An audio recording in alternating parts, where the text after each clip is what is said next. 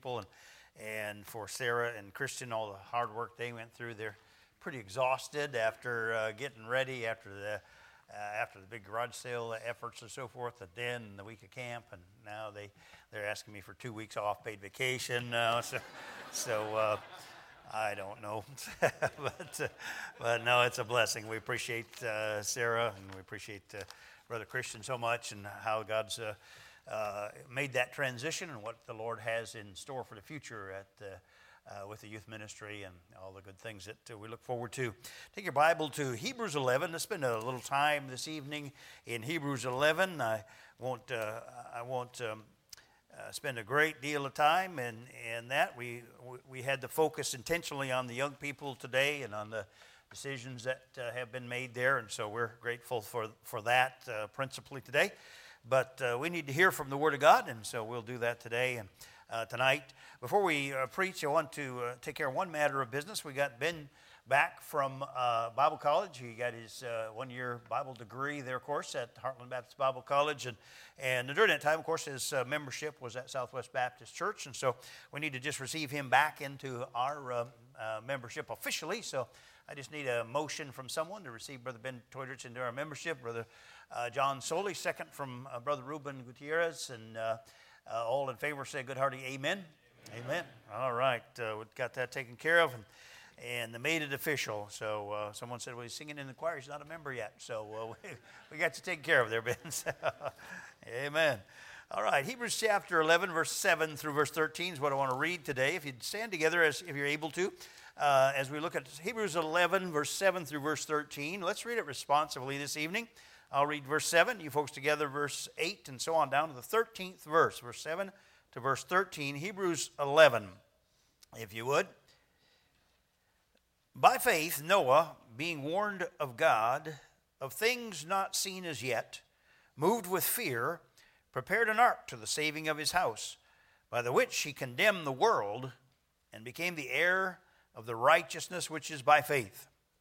By faith, Abraham, when he was called to go out into a place which he should have received for an inheritance, obeyed, and he went out, not knowing whither he went. By faith he sojourned in the land of promise, as in a strange country, dwelling in tabernacles with Isaac and Jacob, the heirs with him of the same promise. For he buildeth for a city which hath foundations, whose builder and maker is God.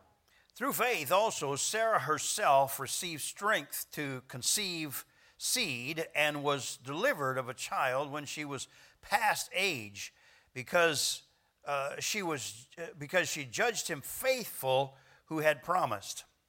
Therefore sprang there even the one, and him as good as dead, so many as the stars of the sky in multitude, and as the sand which is by the seashore innumerable.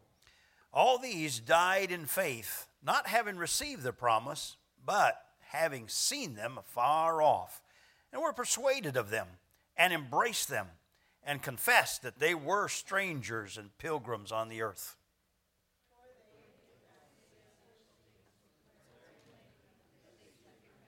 That's good. Pay attention now. Be ready.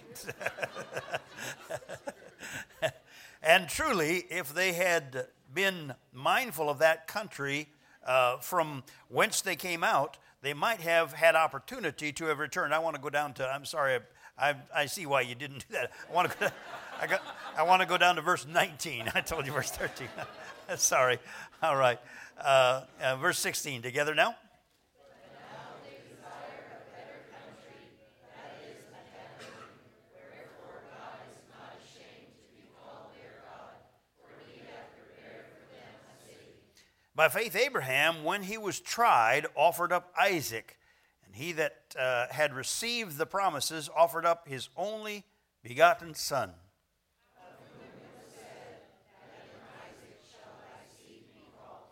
Accounting that God was able to raise him up even from the dead, from whence also he received him in a figure.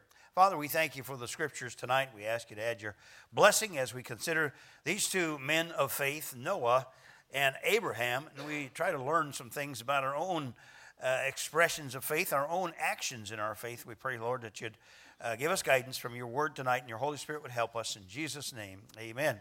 Go ahead and be seated there as we do that. I'm sorry to change you there. I wrote down 13. I meant 19 there to finish through Abraham and Isaac. So we're looking at the Hall of Faith chapters, it's called. We're looking back on faith now, the faith of others who practice the faith, and we're looking in a backward direction as we go through the book of Hebrews and chapter 11 and all of those that exercise this faith.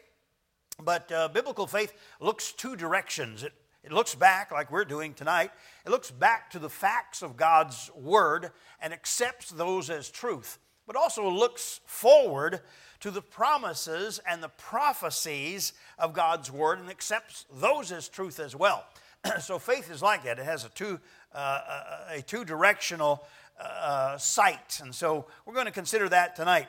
We want to see this forward-looking faith as we look into Noah's life and Abraham's life that we have here before us. In verse 7, we see that Noah talks about things not seen as yet. Faith Noah, being warned of God, of things not seen as yet. Things he hadn't seen yet. He was getting warning about. He was getting a message from God about things that had never happened yet. It never had rain. He didn't know what rain was. And so being warned of God of things not seen as yet. He's looking forward now in faith. We look back on what did happen, and we accept it as the truth because we believe the Word of God. We believe all of the Word of God. We accept it as the truth. But he was looking forward to something that hadn't happened yet. Same with Abraham. In verse 8, we read that he went out not knowing whither he went. Now, that happens to me quite a bit, but it's not faith. It's not faith. I go out of one room and go to the next room, and I don't know whither I went and why I went there. So, so some of you have experienced that a little bit, and some of you will. If you haven't yet, you will. It's coming. It's a coming. So that train's coming. It just hadn't come in your station yet. It'll be there. Just wait on the platform. It'll be there. But Abraham went out not knowing whither he went. He went by faith. He was trusting God and taking his life step by step, not knowing where he was actually going to end up. So faith moved both of these men into actions that demonstrated their faith. It was a forward-looking faith, and it was a forward-stepping faith into their future. And Hebrews 11 is for all of us tonight a call to faith that looks back on what God has done and looks forward to what God will do. Let's look first for a minute at Noah's faith. He heeded God's warning of a coming judgment. His faith demonstrated by his actions in response to that warning. Now, he preached this warning to the world. We wouldn't know that except that 2 Peter, by the Holy Spirit, records that Noah was a preacher of righteousness. We wouldn't know what he did that 120 years other than build the ark if we weren't able to read by the revelation of the Holy Spirit in other places what Noah did. So he was a preacher. He was a builder of a ship. He was a shipbuilder and a preacher of righteousness. He was preaching all of that time he was building about what God had warned him of. So, we see him giving that warning opportunity after opportunity to people. If you have the opportunity to go and visit the ark that is a replica of Noah's that Ken Ham has put together there in, is it Kentucky? Yeah, Kentucky. There's some Kentuckians here, yeah. The ark landed in Kentucky, but you have the opportunity to go. You need to see that, and you can get a little idea of what it was like for the world around Noah to see this man and his sons building this giant ocean-going vessel when there was no ocean around. There was no water nearby. He was building this on dry land, and it never rained. And so while that process is going on, it's 120-year ministry that he has of preaching. And so no converts other than his own family in that whole 120 years. He never built the mega church. He never was successful like we term success today. But he did what God called him to do, and so in God's eyes, he's successful. And so this preacher of righteousness is preaching. He's warning of a judgment to come. And we see that God there and over again in Scripture, God always provides a warning before the judgment comes. He gives that warning to nations. He gives that warning to people. He gives that warning to individuals. He always provides a warning before the judgment comes. And that's the mercy and that's the grace of God. God is under no obligation to provide any kind of a warning for judgment. I mean, you know, we got it coming. We got it coming. And so God's not obligated to provide any warning, but His love and His mercy and His grace put Him in the position of providing us that warning over and over again. You'll see it in the Scripture. Whenever you find a judgment in the Bible, look back a little bit and you'll find that God sent those out to warn of the judgment that was coming before it came. So you'll see it over and over again that the truth of that statement. Now, when God is preparing to judge an individual, He's going to give that individual warnings, you know. And we read about that in the book of Hebrews. When we get a little later into the book, in chapter 12, we're going to see how that the Lord will chasten His children, and He'll warn them, and He'll chasten them some more, and warn them, and chasten them some more, all in an effort to bring them back to the place of repentance. And He does that with the lost as well. No one is judged and cast into hell without first having passed up warning sign after warning sign after warning sign. So it is with Noah. Now, Noah's response to God's warning illustrates several things. He obeyed God and prepared the ark. He saved his own household. He warned others. All these things indicate the genuineness of Noah's testimony, of his faith. He built a ship on dry ground. As I said earlier, it had never rained. They didn't know what rain was. Rain was a new concept until the heavens broke up. The firmament above broke up and rained down mightily. It came from below. It came from above and filled the earth with the flood that destroyed the world. Now, in that verse we read in verse 7, it says something remarkable. Look at it again.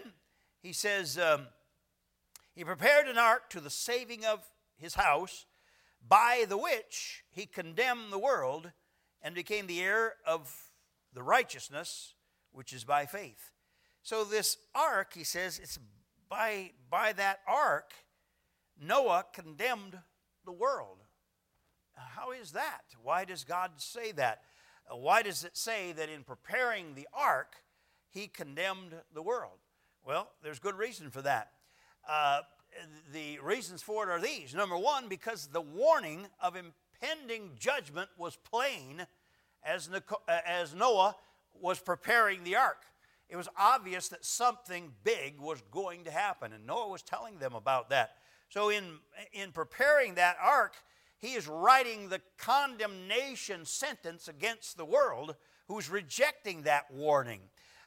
He's a preacher of righteousness, and he's clear and consistent on that.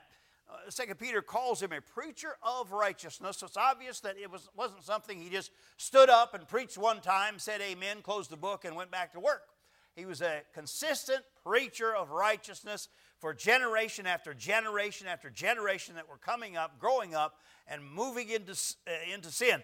As we read about the world of that time, we see that their thoughts were only evil continuously.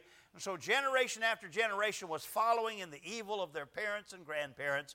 Yet Noah was a preacher of righteousness during all of this time. So all of that was going on, and all of that was a sentence of condemnation against those who rejected. And so certainly his preparing the ark was a condemnation to the world. And it was also true because the choice was given.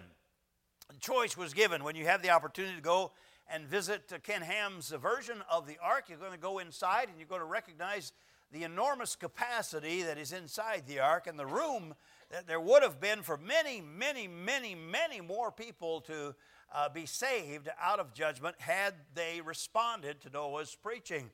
Certainly that could have been the case.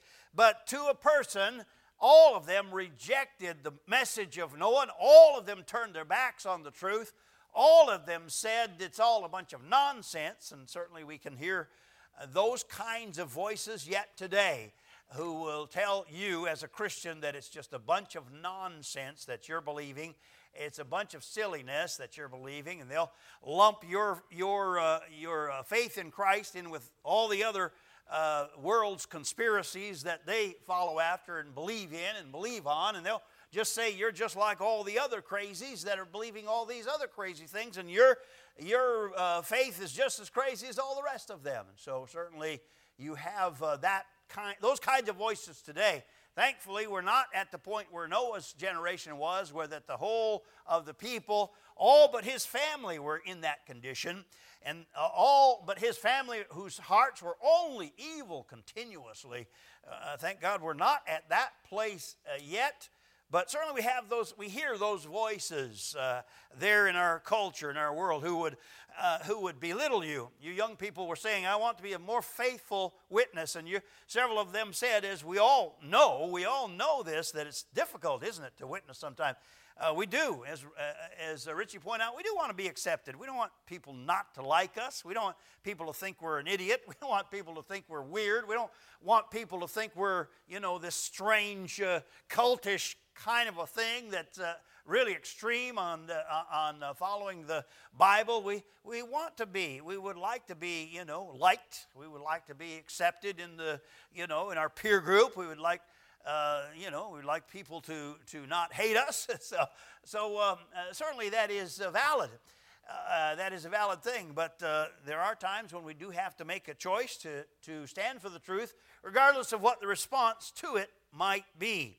And so it was with Noah. He was in a world that was like that. And so because they had the choice given to them, and none of them heeded that choice, the thing that saved Noah condemned them.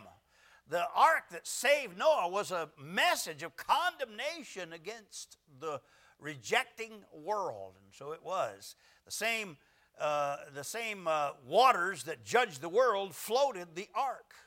The same waters that judged the lost saved the saved ones that were within the confines of that ark. And so it is true that the ark that he was preparing did condemn the world. Now the world was not condemned in ignorance of the truth. The world was condemned in rejection of the truth. See, they weren't there not knowing at all what was happening. They were all too clear on what was happening, and so it was they were rejecting that truth. So Noah looked now after the flood was completed, after the flood was done and life began again. Noah looked forward yet in faith. He looked forward yet in faith to a deliverer that was promised to come. So there's the example that we have for looking at Noah's life. We're able to look back in faith on what God did already and trust the truth of God's word. And we're also able to look forward like Noah was, to the coming of a deliverer. Our deliverer has come, our Lord Jesus Christ has come the first time, but our faith is now looking forward to his coming the second time and finishing the work that he began at his first ministry here and the saving of souls, and now he's going to usher in his kingdom when he comes again. So we're looking forward in faith to that. Now we have Abraham's example in this forward-looking faith as well. Faith is exercised in obedience to God. That's how it was, and that's the message there of Abraham's faith. He was told to get up his goods and family and to move out of Ur of the Chaldees and to move to a place he'd never seen before, didn't know anything about. And faith is exercised in that obedience to God. We're reminded that obeying God is not about knowing the details beforehand. When the children, are told, I heard Carrie calling Hershey the other night there, and we were working in the house downstairs, and Carrie said, "Hershey, come here." And he said, "What for?" "Just come here." "What for?" "Come here." what do I have to do? So he's got a learning curve there. It's a little deeper than others, maybe, but he's learning. He's learning.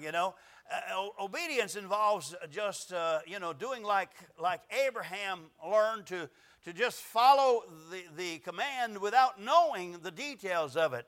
Hershey's a guy like me that would like to know the details of what he's getting himself into before he commits himself to it. But mom and dad aren't interested in whether or not he wants to commit himself to it. They just want obedience, and so it is with our Heavenly Father. We don't need to examine the details of what He's calling us to and where we're going and what we're going to do when we get there. We just have to take the first step of faith and take that step by faith, trusting the Lord to provide for us along the way that we go. I never had a notion that God would call me to preach when I went to Bible college. I only went because the situation at University of Arizona wasn't a good one, and I wasn't advancing. I wasn't happy, and I only went to Bible college with the idea that, I just know that, it seems to me that God is leading me there, and that's all I know. I don't know what I'm going to do when I get there. Don't know where my job is going. I went to Bible college with a 48 Plymouth and $85 in my pocket. And in that day, $85 bought you a month of room and board, fees, and tuition books.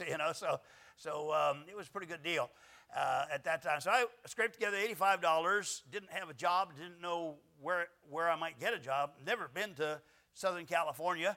And I loaded up my 48 Plymouth and prayed that the Lord would get that there and get me there. And so there we did, and began into that first year, and then all the details begun to come into place, and all the things that I was confused about cleared up, and all the areas where I didn't know what I was going to do, where I was going, what I would be, and what my life was going to be about.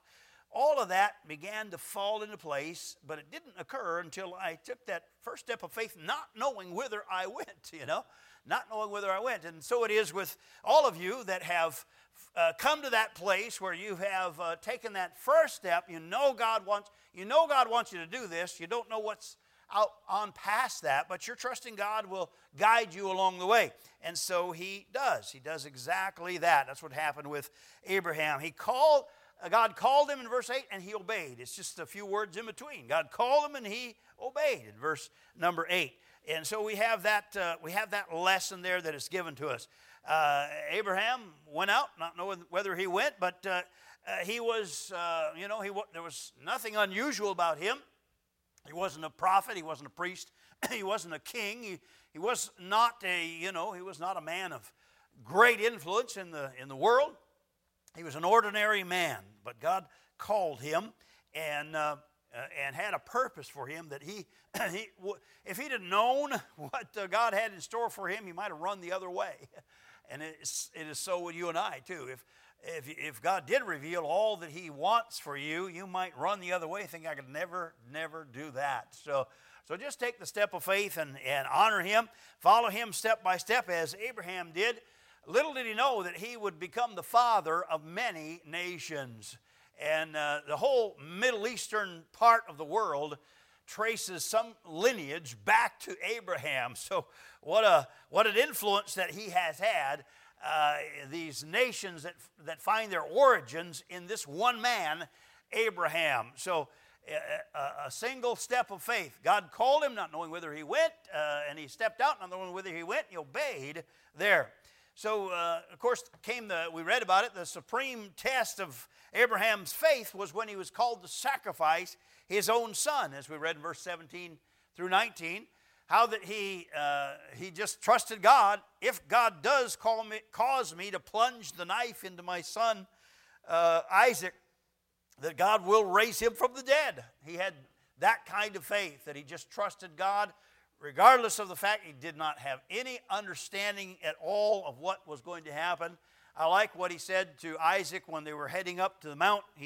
Isaac said, Father, I see the wood for the sacrifice and the other details, but I don't see the sacrifice itself. And Abraham said unto Isaac, he said, the Lord will provide himself a lamb. The Lord will provide himself a lamb. And he literally fulfilled that, didn't he, when he did give himself as the Lamb of God. slain from the foundation of the world. Thank God for the fact that though Abraham didn't know it, God had a plan and a purpose already in mind for all of this. And the great trial of his faith was, will he take that step of obeying me to the point where in his mind it may be the end of his son's life? And he did. So our faith is to be patterned after Abraham's faith, in the sense that our obedience isn't dependent on whether we understand it or not. We simply obey because we are called, and we're responding to what God commands us in his word. Like Abraham's, our faith needs to look forward also to a better country. Verse 16, now they desire a better country, that is, in heavenly. Wherefore God is not ashamed to be called their God, for he hath prepared for them a city. We're pilgrims here. We're passing through. We don't want to get our roots down too deep. And as much as we love our country and we love America, we love patriotism, we love our heritage, and we thank God for those things that remind us of our godly heritage as a nation. As much as that is so, we have a better country coming. We got a better country coming, and so, we lament over the conditions in some senses in our country and in the world we live in today. But thank God we're strangers and we're pilgrims. And he said Abraham, he just had a tabernacle, a tent. He didn't drive the stakes down too deep, and he never considered himself just a resident of that area of the world. He looked for a better country whose builder and maker was God. He looked for a better country that had permanent foundations, and that country is yet to come for us as well. So as we see Abraham recognizing his pilgrim status, we also need to be reminded of our own pilgrim status. Chapter 11 there, verse 13, and the end of it there. And they confessed that they were strangers and pilgrims on the earth. Sometimes it's good for you to have confession. Come to confession. And the confession is right here. Your confessional booth is in your closet or in your home somewhere, and the Lord is your high priest. and you come to him and confess that you're needing to remember that you're just a pilgrim and stranger in this earth. And if the world doesn't embrace you and love you, if the world doesn't celebrate you, that's okay, because you're not going to be staying here permanently. You have a better country you're headed for. And so thank the Lord for that. Noah said it, and Abraham said it and did it, and they recognized that though they hadn't received all God's promises, that they could see them coming. And that's something you and I can embrace as well. The first part of verse 13 says, all these died in faith, not having received the promises. So, we'll live, and if the Lord tarries, we'll die without having received all the promises that are given in God's word to Christians. But he said all these died in faith, not having received the promises, but having seen them afar off. They were persuaded of them. There's faith there. They were persuaded of the truth of those promises, and they embraced them. They didn't, they weren't skeptical of them. They weren't wondering about them. They weren't trying to explain them away. They embraced them and confessed then that they were pilgrims and strangers in the land. So that's what we need to do as well. We need to embrace the promises of God and believe them to the point where we can actually see them. We can see them being fulfilled and see them afar off. So the promises of God are for us much closer than they were for them. They saw them afar off. I see them pretty close in. So we have a place that is a better country. Can you imagine when Jesus left the earth, he says to the disciples, he says, look, I'm going to heaven. I'm going to prepare a place for you, that where I am, there ye may be also. And he is in the preparation process. We read about how that there's a place being prepared here, a heavenly place, a better country. Imagine it's been thousands of years of preparation. What kind of a place is this going to be when we finally get there?